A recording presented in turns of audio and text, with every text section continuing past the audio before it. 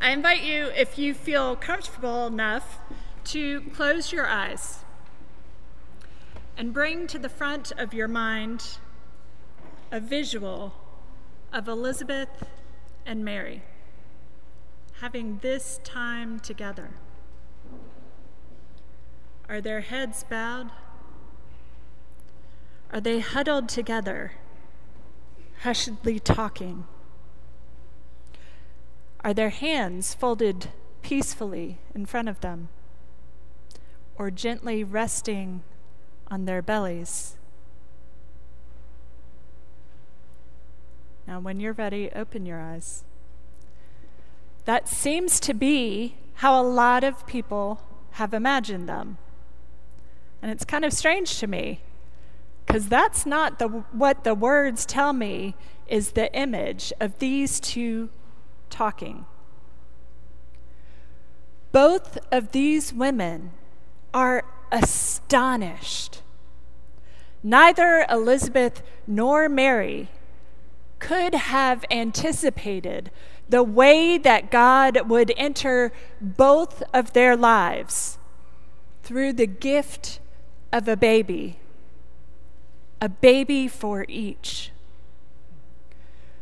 For Elizabeth, this is the fulfillment of her heart's deepest desire.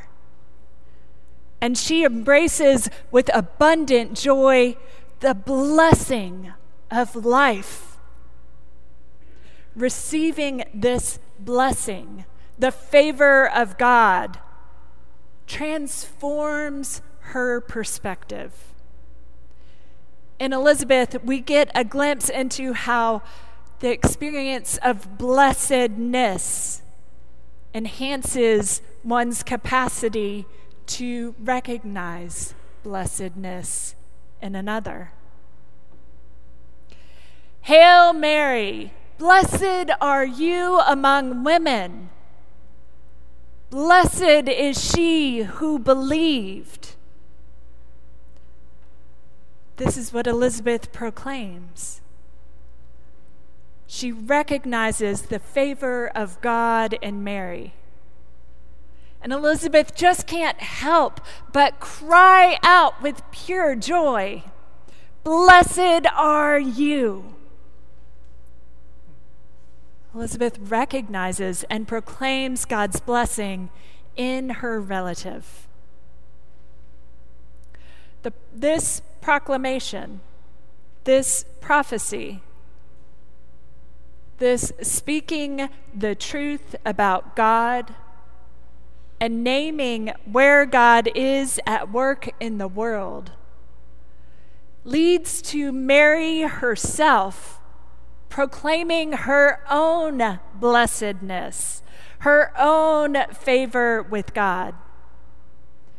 Mary begins, "My soul, my being, who I am, magnifies the Lord."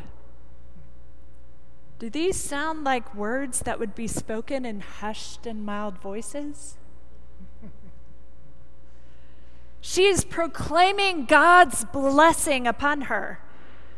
She is offering this with all of her being.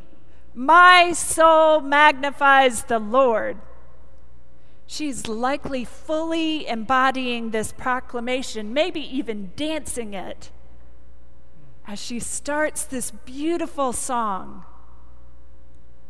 Blessedness, Elizabeth's, Mary's.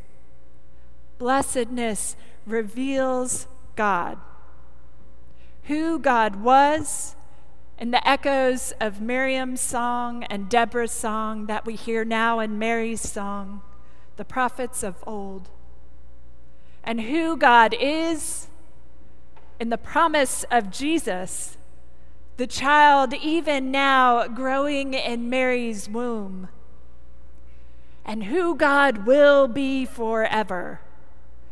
God who casts down the mighty, God who lifts up the lowly, God who has always, is now, and will always seek us. God who is in unexpected places, like the womb of this brave woman. The Almighty who is even now working towards redemption, realized for us and for all of creation. This is who the prophet Mary is proclaiming. This is the God that Mary amplifies through her body, through her very being, so that we all may be blessed. Blessed with a redeemed world where God's justice and God's peace are realized, where the mighty are cast down and the lowly are raised up. And when that happens, we are all in the same playing field. We are all in the same realm.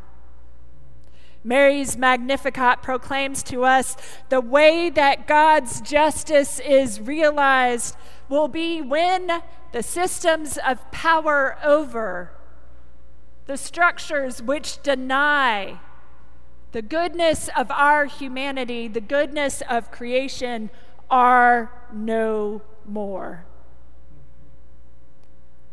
This is a bold prophecy from the fierce, strong, faith-filled woman who is the mother of our Savior. God's favor upon her, her experience of blessedness, shifts her perspective on what is possible. The reversal of systems of oppression and liberation to the captives. In Mary's Magnificat, we hear that salvation is not about me or you or where I might end up after I die. That has already been sorted out. Salvation is about what we do here together. It is about the ways that we amplify God boldly, fiercely, proclaiming the call for liberation from all that oppresses in word and deed. Jesus, her son, will go on to echo this song when he's on the plain or on the mount, depending which gospel you're reading. When he says, "Blessed are the poor in spirit. Blessed are those who mourn. Blessed are the meek. Blessed are those who hunger and thirst for righteousness. Blessed are the merciful. Blessed are the pure in heart. Blessed are the peacemakers. Blessed are those who are persecuted for righteousness' sake." Jesus proclaims blessedness in all these unexpected places and people. We are each blessed. We each have within us the favor of God. In Hebrews, at the very end of the passage we read, we hear that we are once and for all sanctified by God. We are blessed. As we look around us, do we look with eyes recognizing the blessedness of those around us? This is what connects us. This is what bridges all divides. We are favored by God, all of us, all of humanity. Do we respond to the world around us from a place of knowing that we are favored by God? Do we seek God in all the unexpected people and places? Can we join in with Mary singing praises to God who brings healing and redemption through the child whose birth we will soon celebrate? Jesus is coming. God will fulfill the liberation of us all and bring us to that day when we all may be free together. Blessed are you. Amen.